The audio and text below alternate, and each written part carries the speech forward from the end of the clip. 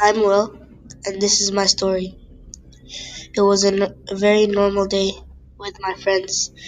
Eventually, the ground started shaking, and suddenly,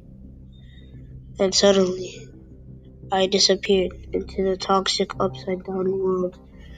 My family was very worried, and soon it got toxic until I started shivering. And then I heard this growling sound. It seems it was a creature.